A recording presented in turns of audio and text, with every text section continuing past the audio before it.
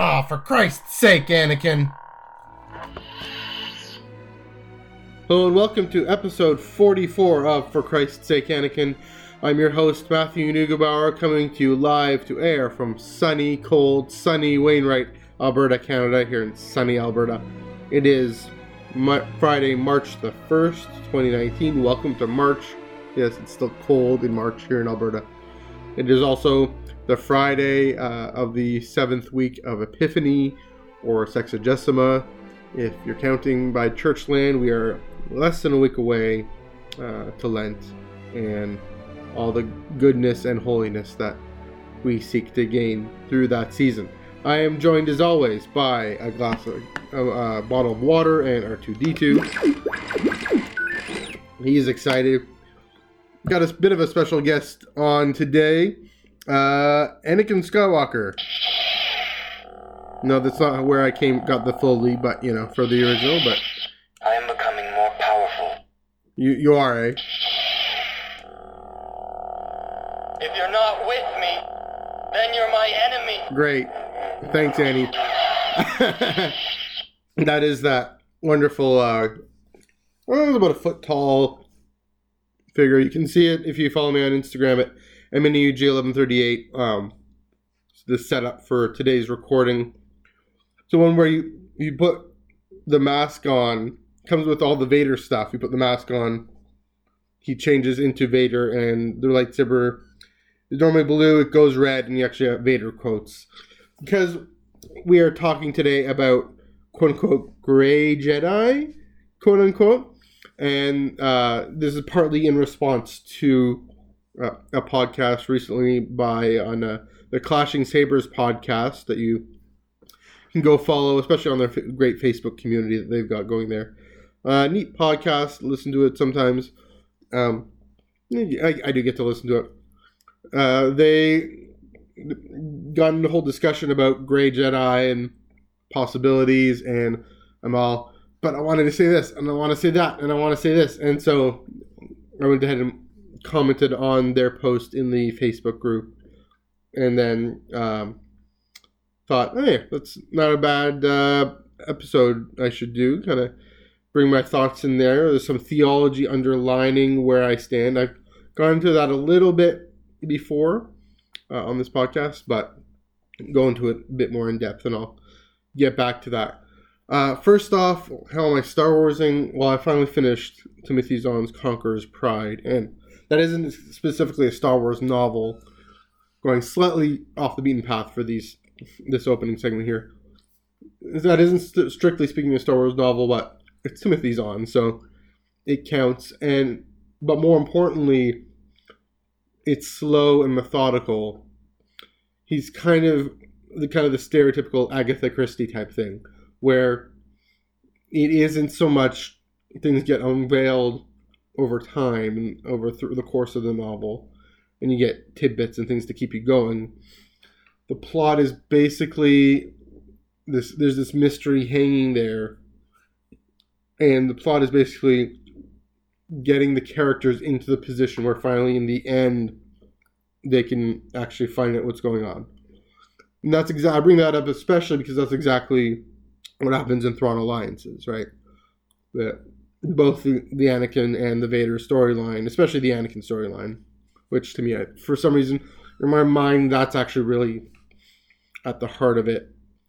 Well, I guess there are these two mysteries going on, one in each storyline. They're connected somewhat. I think that was probably the frustration of the Thrawn Alliance. It's not frustration. The reason people weren't too hot on that novel, it takes some work to read through, and even Conqueror's Pride is hard to get in because we actually have to do the work of tracking with the characters, and especially in the Conqueror's thing, Timothy Zahn is building his own world here, and so with any first novel of a new world, there's exposition, there's different things, but what's interesting is even then he doesn't give it all up front. He gives a tidbit in the middle and then more in the end, just so you can recall back, oh, I remember reading about this the other day in this novel that I'm holding in my hands. it takes some work. Definitely going to read Thrawn Treason. That'll be.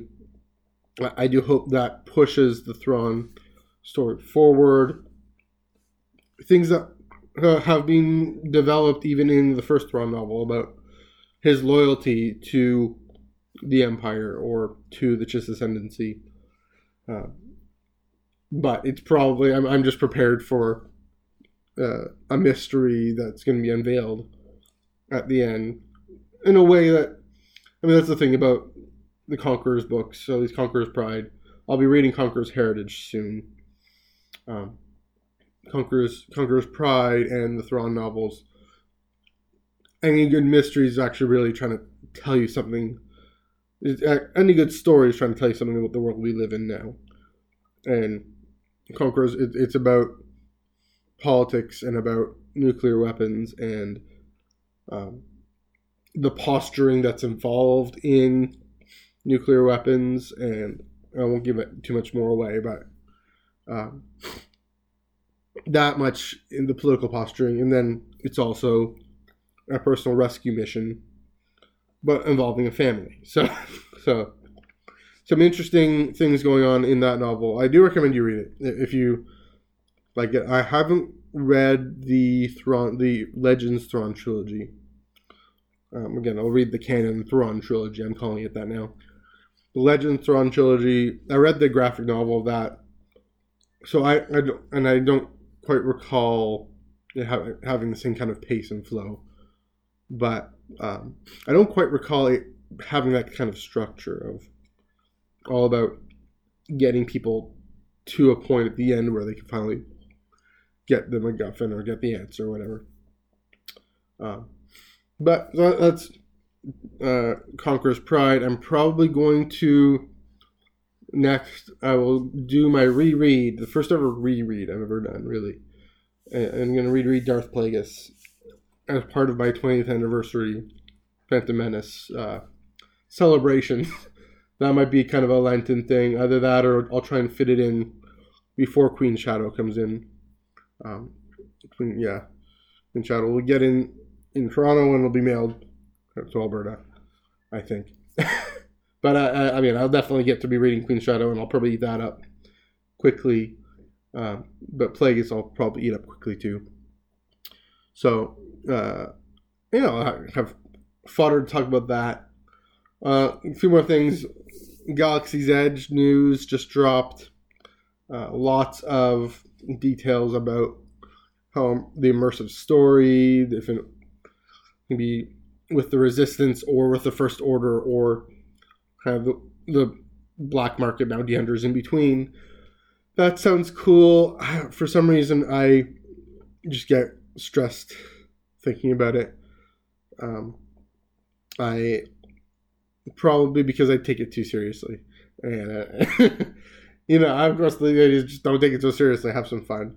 Like, I've got to complete this whole thing. Got to get all these experiences, and with a crowd of thousands of people. I mean, realistically, I probably won't make it until my 40th birthday, which is in 7 years from now. So, okay. By then, people have gone through the plot. They probably have changed it up a bit by then. But it looks exciting, looks fun.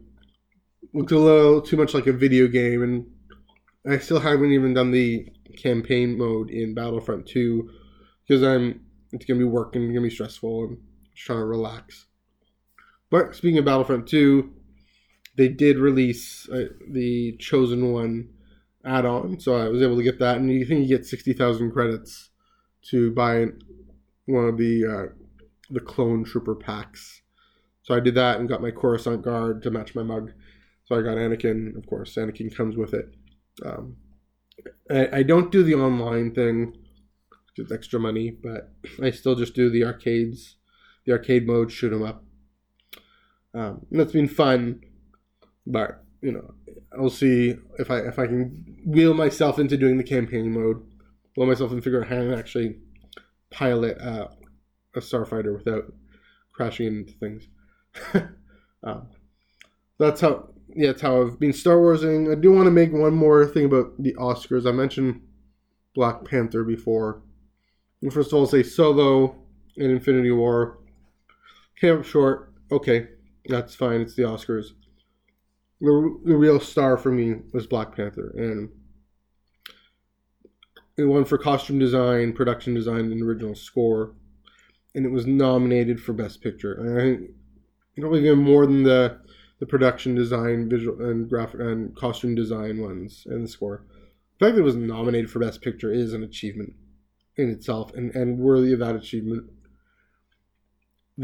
When they were announcing the production and costume design awards, they show, if you've watched the Oscars, they show all the different nominees and just examples of the films. And yeah, The Favorite and something about going to space, those were good. Those look good, but they've been done before.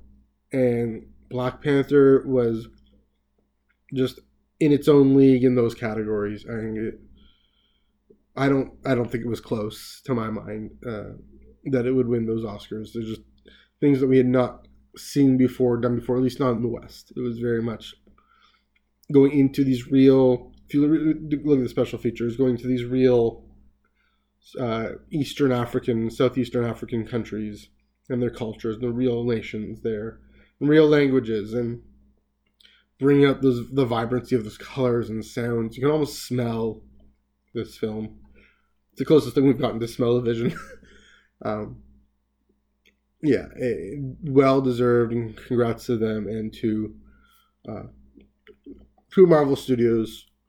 For well-earned reward, well-earned accolades, well-earned. On that note, I don't know if I'll be able to record an episode next Friday, just because I'm going in to see Captain Marvel. Woo! Yeah, excited for that, and I might break my rules and just do a little quick pod reaction to that film. I know this isn't the Marvel podcast, Star Wars podcast, but House of Mouse in space specifically, right? And so I'm getting excited for that. And so Friday morning I have to block out for preaching, for sermon prep. So we'll see what happens.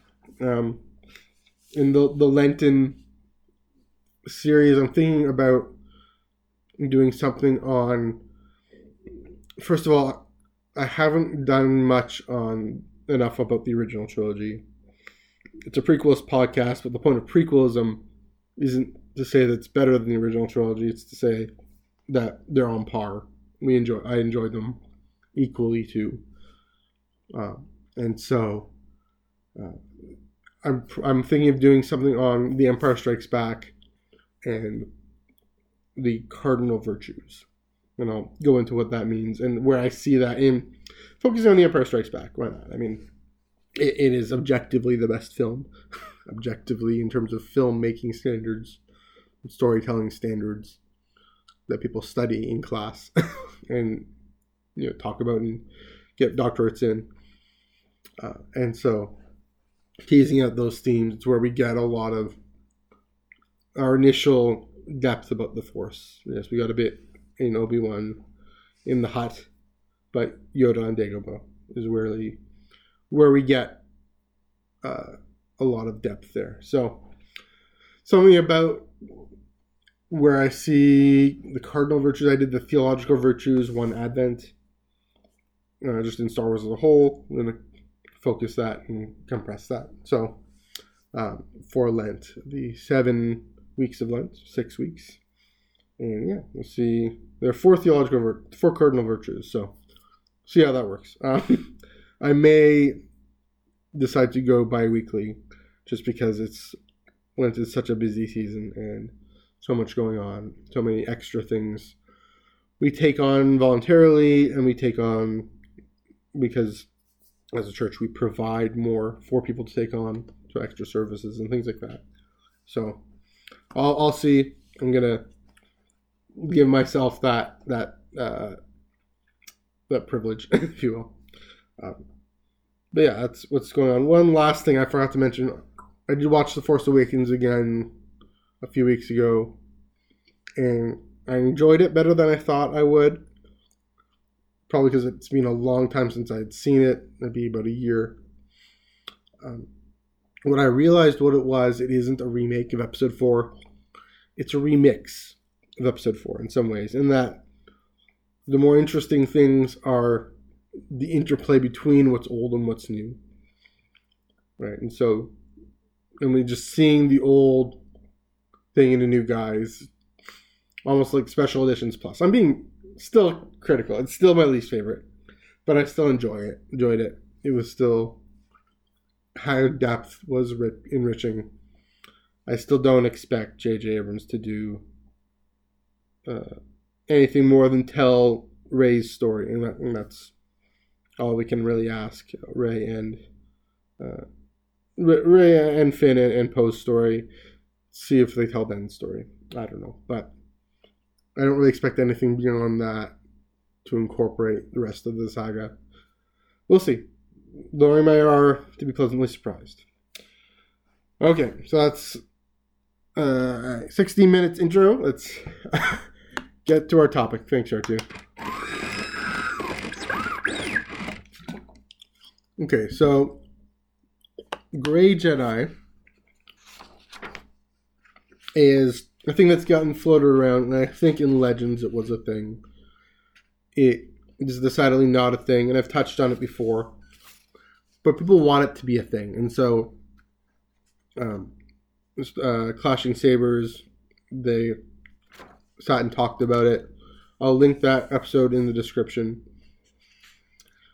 And so I went ahead afterwards and listened to it, and I posted on their Facebook page what my response to it, just to get it out there.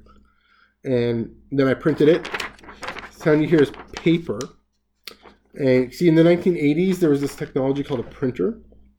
And you can send things from a computer to a printer, and I would put this paper. And so so I didn't have to switch between screens.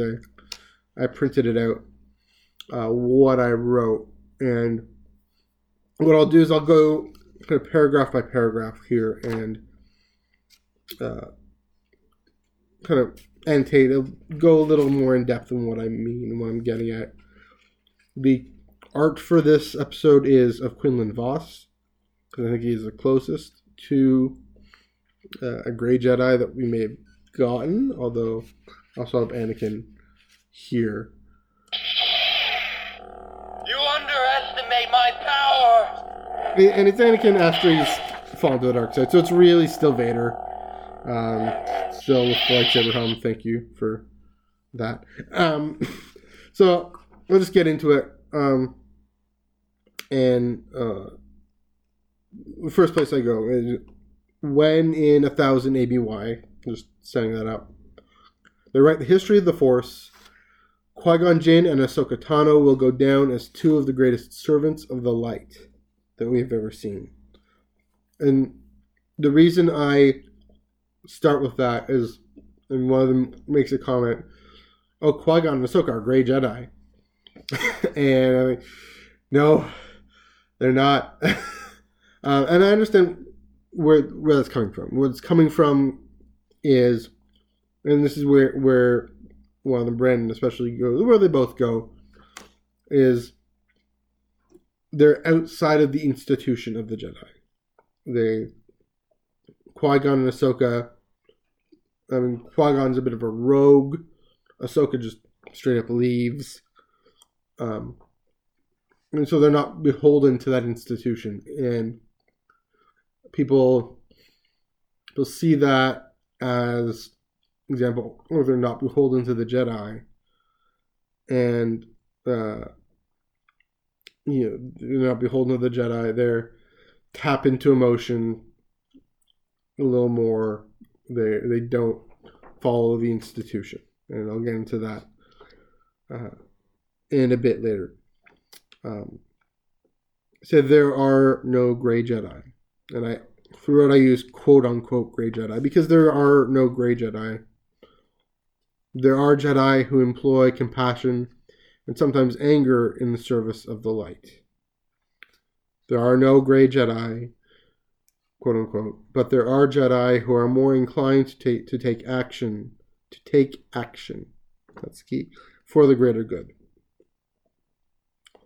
There are no gray Jedi, but there are Jedi who understand that everyone acts in part for our own welfare, or because it feels good, or because we have needs too. So a lot of the discussion in that podcast revolved around the place of our own emotions, and the place of our own, especially the place of attachments and anger. And the motivation, we feel something, we desire to go do it. And that gets conceived as being wrong, as being selfish in some way. And being for our own welfare, that conceives of being selfish in some way. That's a sign of the dark side, tapping into that. Or, to put it another way, Christians maybe teach that. Church might teach that your own desires are a sign of the dark side. And that fits in interestingly with the gospel for this past Sunday that I preached on. Yeah. Turn the other cheek. Let people if someone steals your coat, give them your shirt. An understanding of the crucifixion of Jesus Christ that says we're supposed to, or Paul says, mutilate your flesh. That we're supposed to lie down and be doormats, and that's the only way to holiness and truth and living rightly in the light side. We're just basically to shut off, and we think that that's the Jedi code. And I'll get to the Jedi code at the end. We all act in part for our own welfare.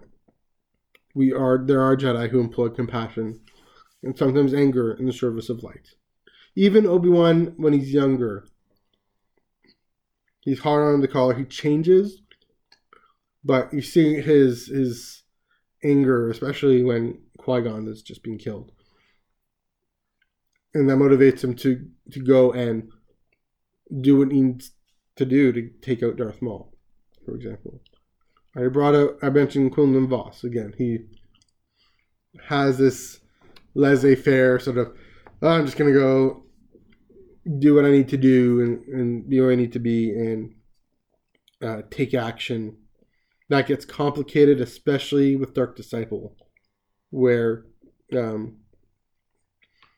he takes this assignment from the Jedi Order to assassinate Count Dooku. Assassination. Another person we're close to is Mace Windu. When they mention him going to Palpatine, taking action,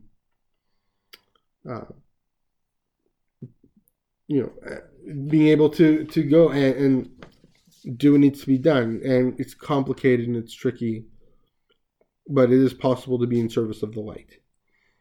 Especially, Obi-Wan on Mustafar, heartbroken. You were the chosen one. There's this attachment with Anakin that is broken. And Obi-Wan is not tapping into the dark side there. He's just grief-stricken. When Satine dies, another attachment that's broken is killed by Maul. Again, Maul comes back, right? He's not tapping in the dark side. He's grief-stricken. Right? And we all experience life. We all experience disappointment. We all have desires. It's the ways we act on them. Right? The great example of Anakin, go back to, and this again, it's complicated because we're also dealing with violence. And where violence might be justified in the service of good. And that's a tricky question. In one of the Mandalore arcs, we're on Satine's ship and traveling to Coruscant, and it's being infiltrated by separatists, I think, and Obi-Wan's trying to in front of Satine, trying to subdue him peacefully, passably. And the next thing, and he's not going very far. And the next thing you see is a blue lightsaber coming through the guy's chest, the separatist guy's chest. And you hear the Imperial March, and see Anakin right there, and Obi-Wan is Anakin, right? And that's the closest we've gotten in canon to, for Christ's sake, Anakin. Why do you do that? I'm not saying ends justify the means. I think there are some Jedi who think so, who believe so, and they're not necessarily gray Jedi, right? Because here's the thing, and let me continue.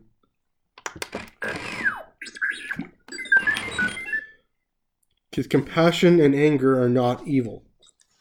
Domination, compulsion, and manipulation are. Taking action is not evil, especially on behalf of the poor and weak, in anger and injustice, against anger, or taking action in anger against injustice. Taking action is not evil. Taking rash action that harms others is. Acting in part for yourself is not evil, especially if it acknowledges that we're all vulnerable. We all have needs. Acting for ourselves within the wider communal context is not evil. It can be good, because what benefits me can also benefit you. It benefits us.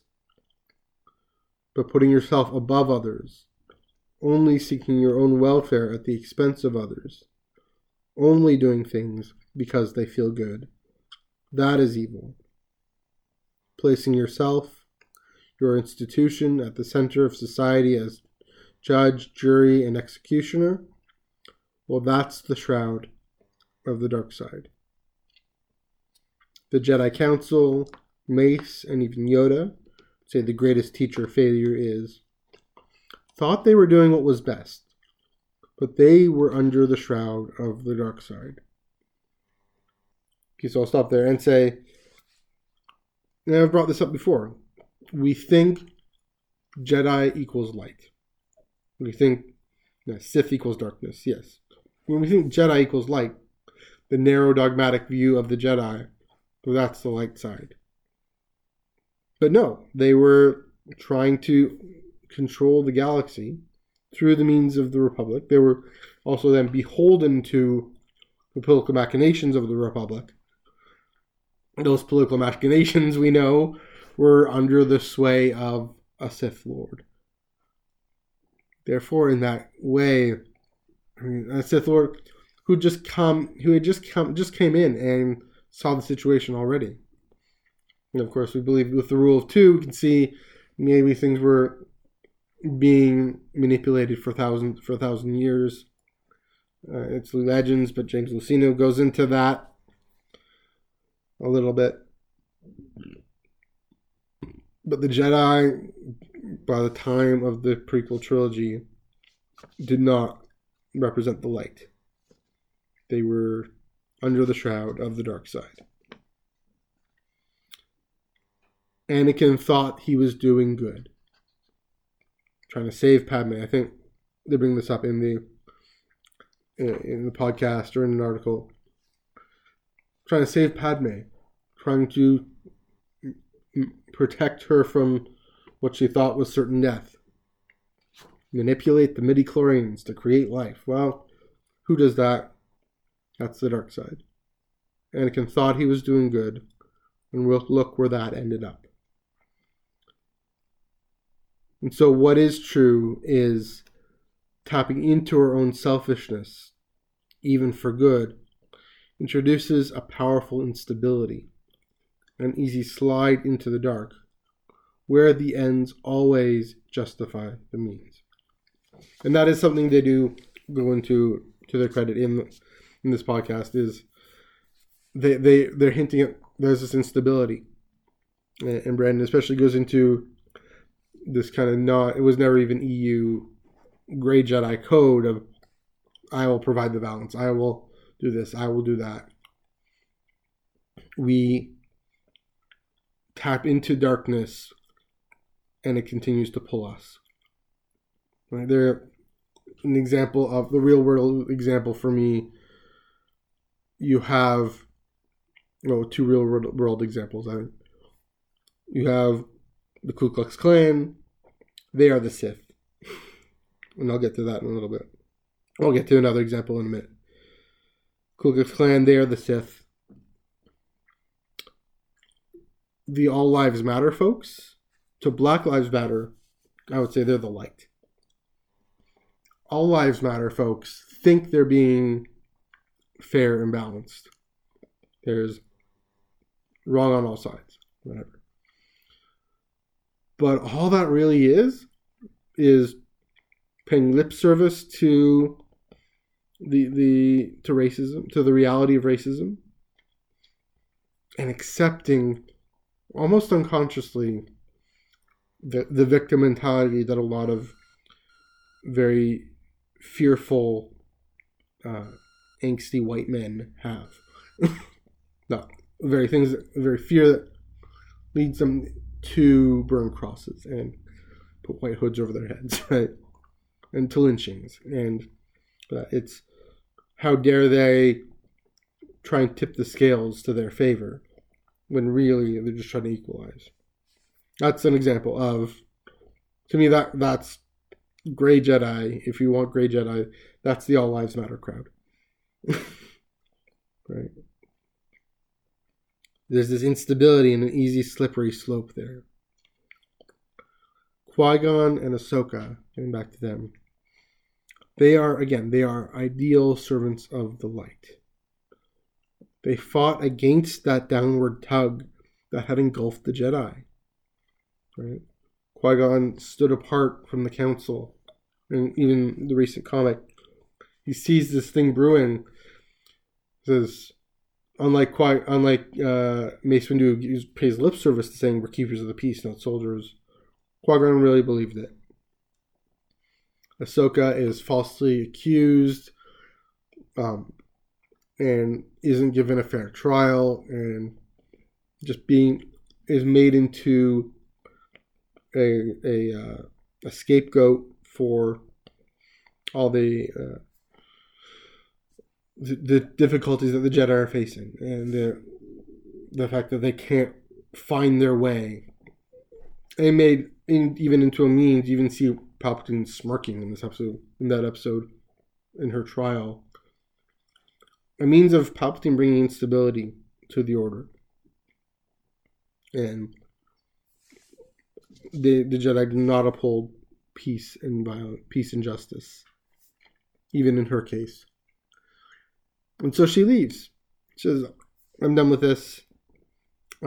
This institution is under the shroud of the dark side, and I'm going to step out. I'm going to leave all these supports and all these attachments that have sustained me but also have pulled me down. And I'm going to go off and do my thing. And she survives Order 66, and she's in the right time and place to then be able to survive after the fall of the Jedi Order. That's what's interesting there, and something I hadn't thought of. By leaving early, Anakin or Vader would have hunted her down, and the Inquisitors hunted her down, or tried to. Not because she's a Jedi, because she's a light side user, right? But she had the ability to leave the Order already, get a place to live and survive without that institution, without those supports. She can go communicate with Bail Organa. She can take up the Fulcrum mantle. Really create it. I mean, if you look at the logo, it is kind of the markings on her forehead, right? Take up the Fulcrum mantle and be a founding voice in the Rebel Alliance. And that's what Southern Ontario's Kate Johnson's novel goes into, right? Qui-Gon and Ahsoka escape the downward tug that engulfed the Jedi to fully serve the light, serve the Force, the source and flourishing of light, of that common life that surrounds us and binds us together. So this gets out all the way back to what we mean by balance of the Force. And in the podcast, Brandon brought up his duality, light and dark, and our use of language. I'd want to move away from that a little bit, because let's do some Augustine theology here. And where I come with balance of the Force, the balance of the Force is the light side. And I'm going to keep saying this because people are just not going to get it. And this is kind of the point I'm getting at. Ultimately, it's what Dave Filoni said. You don't want the dark side. Again, the dark side is the Klan. That kind of balance then would be all lives matter, right? That's not balance. That's that instability. That's a deep imbalance. This instability that drifts us into racism, into defending oppressors, really. The truth, light, God is the final truth and the basis and ground of truth. And that's the Christian claim of a lot of faiths. It isn't that there is some rival opposing force. We don't believe in a duality. And we have ways of talking about it, light and dark, holiness and corruption, sin. But all that is, all light, all darkness is not darkness, it's unlight. Evil is not evil, it's ungood. Right? Hell is not hell, it's unheaven. It's away, not turning toward, as opposed to turning toward. Right? Death is not death, it's unlife, except when there is balance. And in balance, death actually serves life. Right? Going back to Ray's vision, the eggshells and the corpses feed the soil, shoot forth new plants. Life binds us together, surrounds us and binds us together. So why then do we want Grey Jedi? I know. One final break. Help me, Obi-Wan Kenobi. You're my only hope. Why do we in this real world want Grey Jedi? I can't help but think it springs from its two very different sources that really don't have much to do with each other. I'm not claiming at all they have much to do with each other. But they're both,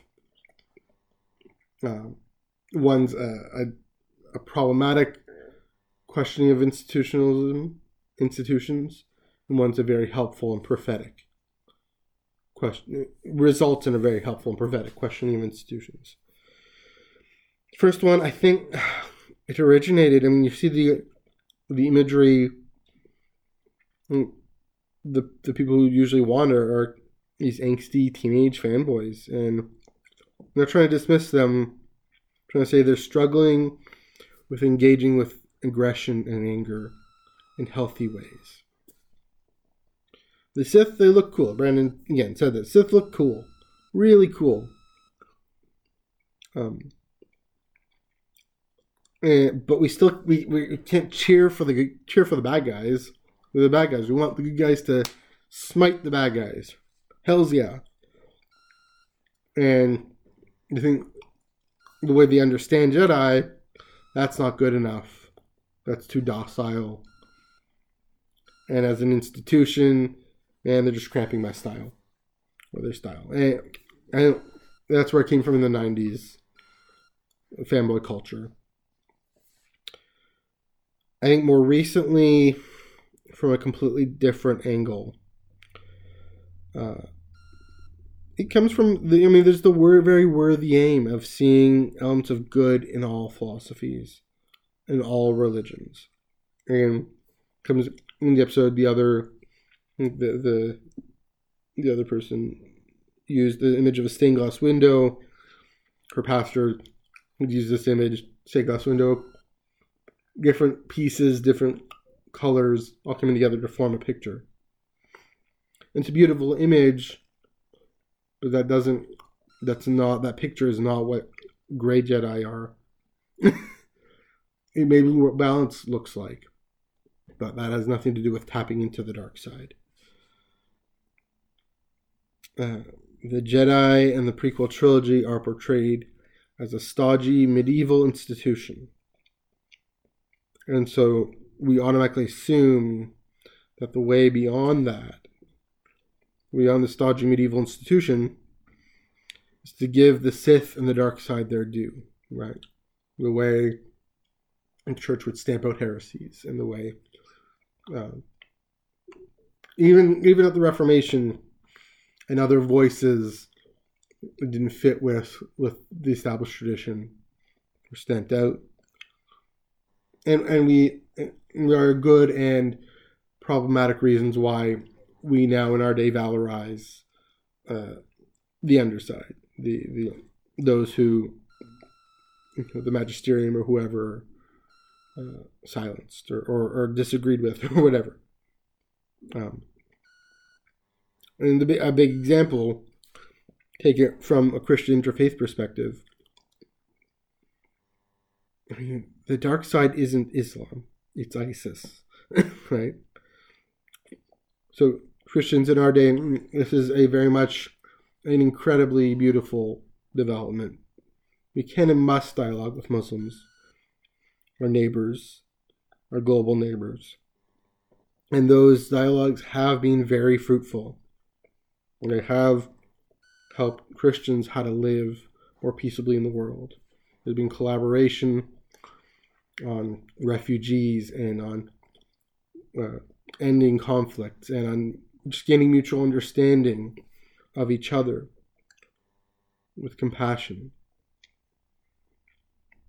But ISIS, I mean, I don't know what the answer with ISIS is other than saying, yeah, ISIS, they're Muslims like the Lord's Resistance Army are Christians, right?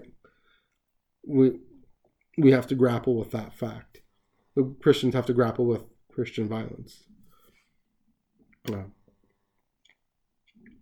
But they're not a dialogue partner, right? They're, you know what I'm getting at here, right? ISIS doesn't want a seat at the table, so we can't actually.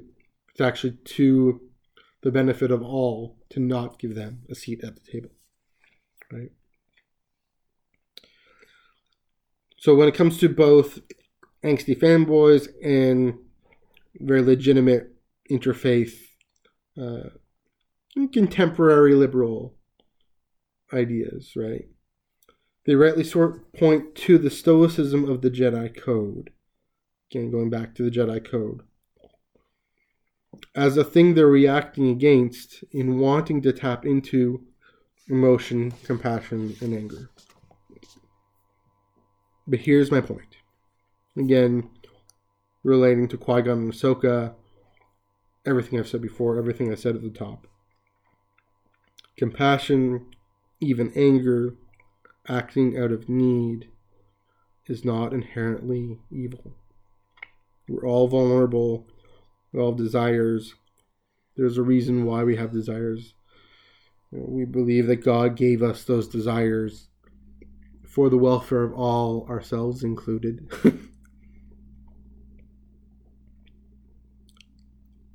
And so, taking that be like the light side, the harsh stoicism of the Jedi Code. There is no compassion, whatever. Harsh stoicism of the Jedi Code is not an accurate understanding of the light side of the Force. Let me say that again.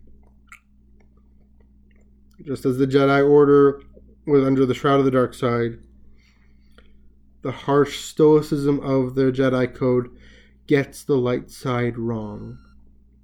Precisely because it ends up being about controlling others and repressing yourself. Right? And control, repression, well, that's the shroud of the dark side. That's what plunges them, at least in part, gives Palpatine the beachhead, at least, to plunge into darkness. Palpatine didn't really have to do much. They had done so much already for themselves.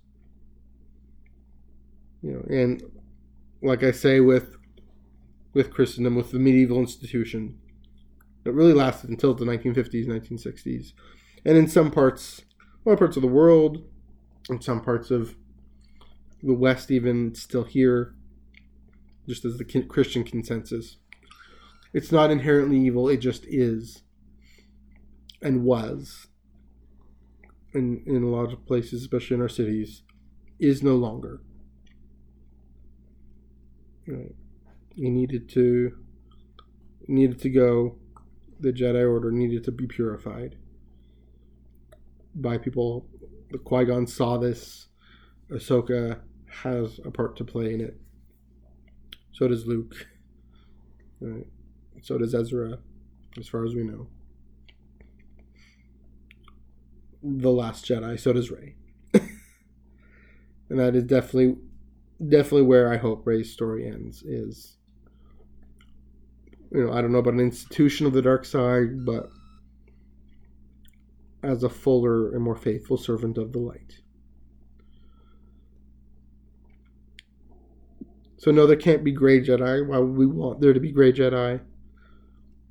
Either they do end up serving the light, or they get tugged into the darkness. But if you're lukewarm, then you just get spit out. To quote Jesus there. Well, to quote Jesus in Revelation. I hope that helps. I hope that clarifies things. If you enjoyed this, if you hated it, let me know. NEUG485 on Twitter. Give me a follow at MNEUG1138 on Instagram.